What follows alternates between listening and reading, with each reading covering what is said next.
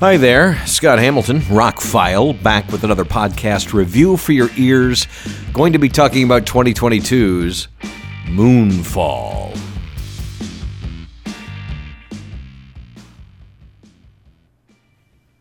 Short version of the review. It's more science fiction movie than disaster movie. If you like Roland Emmerich movies, watch it. Tell everybody else to shut up, just watch it. It's entertaining. The longer version, this is Roland Emmerich's latest blow-up-the-world extravaganza. But to characterize it as such is kind of short-shifting it a little bit there. He's made some good movies. He's made some not particularly great movies. He hasn't made too many dogs. I mean, he's made bombs, but not some. I mean, he's tried some different things. Nobody talks about some of the things he made. There was that period piece he made with 70 millimeter technology and 4K and something else, and I don't know. I never saw it, but it got okay reviews, and it was supposed to be a technical marvel. Anyway, he's a filmmaker who's had a few hits, and then he makes whatever he wants now. And he had this idea for this movie when they were doing the sequel to Independence Day. Wish he had spent a little more time on the sequel to Independence Day. That movie kind of devolved into just a little, another fight scene at the end. But anyway. With a giant alien and a human battling. My buddy who I work with had seen this opening week and said, you should see it. It's misunderstood. If you think you'd like it, go see it. You probably would.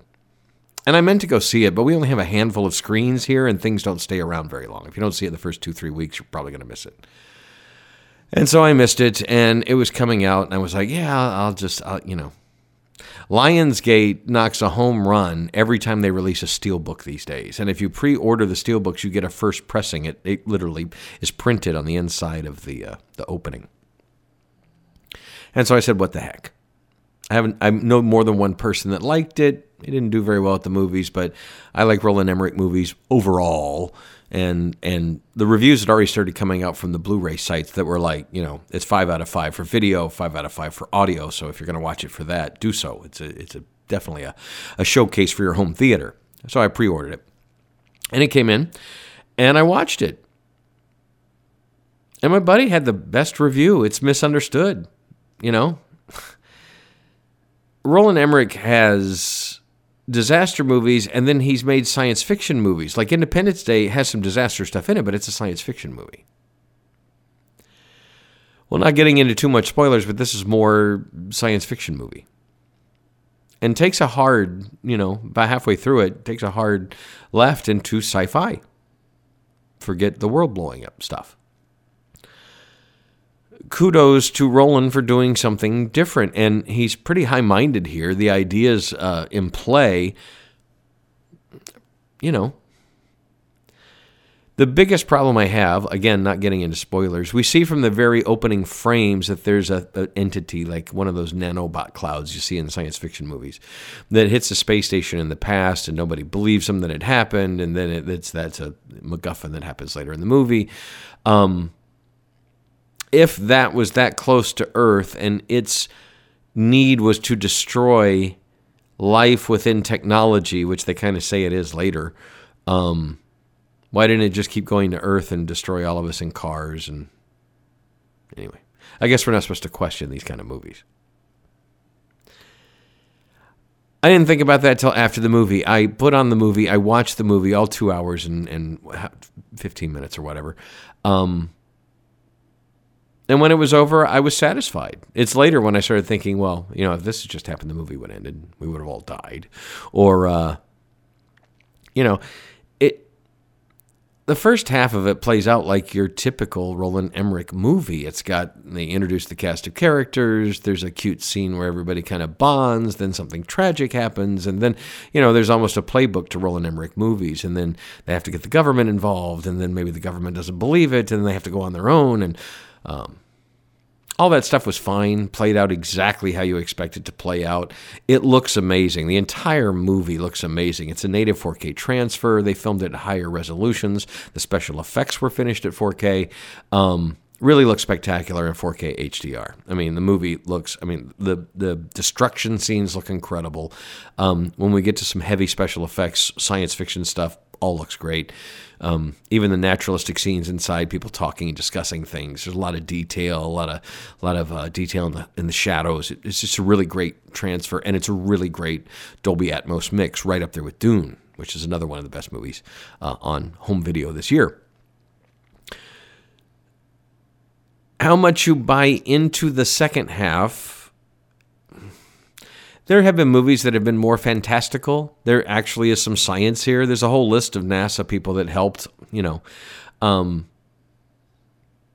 you're going to make a Roland Emmerich movie, at least he got some experts to go, well, this is how it would really be. And he goes, well, maybe we could do it this way, kind of thing. There was obviously a give and take on the realism aspect of it, but a lot of the ideas of superstructures and things like that, and power sources of white dwarfs, all that stuff there is science to back it all up. It's just how this all happens in the movie, maybe not so much. But Roland Emmerich movies are not supposed to be Robert Edgers movies. Robert Edgers just released The Northman. He did The Witch and The Lighthouse, and he builds set from scratch. He plants grass a year in advance to make sure the grass is the right height when he films the scenes. He goes to that much detail to make it that accurate. Roland Emmerich is the exact opposite of that spectrum. He's not looking to teach you anything. He wants to give you a roller coaster ride in 2 hours, and this is one of those movies that does it. There is a lot of story. There's a lot of tech talk. But it all moves very fast. I don't see a lot of reviewers talking about how fast the movie. I think there was some editing done to cut out some more of the talky drama bits. There's some family stuff that just kind of, there's 1 or 2 lines said and we move right on. There's a couple character beats. We meet a new, couple and we have to find out what's going on with them, but it's really quick. It feels like there's more to these scenes. I don't know if they edited it out after, maybe before they filmed it. I don't know, but unlike the typical Roland Emmerich or other disaster movie, maybe because the movie changes pace quite a bit and becomes a more intimate story, they just wanted to keep everything moving on the fly. You get a little bit less characterizations this way, but again, are we watching this for Academy Award-winning acting, or you just want to see stuff blow up?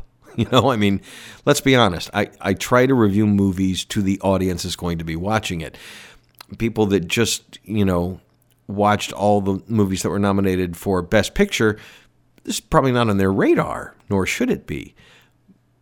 People that like popcorn movies, science fiction, and bubblegum, if you want to be entertained for 2 hours, it's Roland Emmerich being very entertaining. The special effects are great, even though some of the physics defies logic.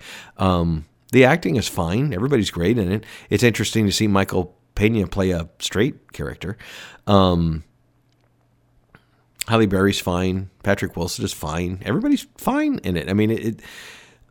It did not blow me away in any way, shape, or form, but it's actually good enough that I would watch it again. The special effects were good enough, the transfer, the audio, and the story. It's interesting enough to go back and watch, and when you know what's going on, to piece it all together again, and maybe catch things you didn't catch the first time. It's not Dune, people. It's not Blade Runner. It's not Annihilation. It's not Ex Machina or one of those. It's not, supposed to be a super intelligent movie, but I would say this is a little bit more intelligent than some of his films. Midway was fun. Roland Emmerich's made some decent popcorn films. This is another one. Is it as good as Independence Day? No, but the first Independence Day kind of hit the zeitgeist and became a cultural thing. You go back and watch it, it's a little long. The pacing's a little off. It's okay. He tried to fix that in the second one, but I think he screwed the pooch in other ways. This is one of his better movies, I gotta say. It's not, it's real easy for the internet culture to bash something to death if it doesn't make a lot of money or doesn't perform the way it's supposed to. But, for me, every movie, every album is another chance for somebody to impress me. They don't always, but I give them a shot, just because somebody doesn't like it or a bunch of reviews don't like it. This actually, not terrible on Rotten Tomatoes either. It's not one of those movies that got 0. There's redeeming qualities here. It's a interesting story, well told. It's got great special effects. It moves quick. It could be better, absolutely, but it's fine for what it is. So Moonfall's available now on 4K, Blu-ray, streaming services. It did have a theatrical run where it didn't perform very well. The movie leaves it open for a sequel. I'd be up for that, actually. I think there's more story to tell with what was going on. I don't think they went deep enough into that, but I think they were trying to set up a little universe, a little maybe trilogy or something. I don't know. We'll see what happens. Doesn't seem like they're going to go any further with this idea. But again, not the best movie I've ever seen. It's certainly not Dune. But if you're in the mood for some sci-fi and want to see some great special effects, well, Moonfall is available now. I'm Scott Hamilton, I'm Rockfile. My links are below. Thank you for listening to this podcast, taking time out of your day to enjoy. I hope you have a spectacular day.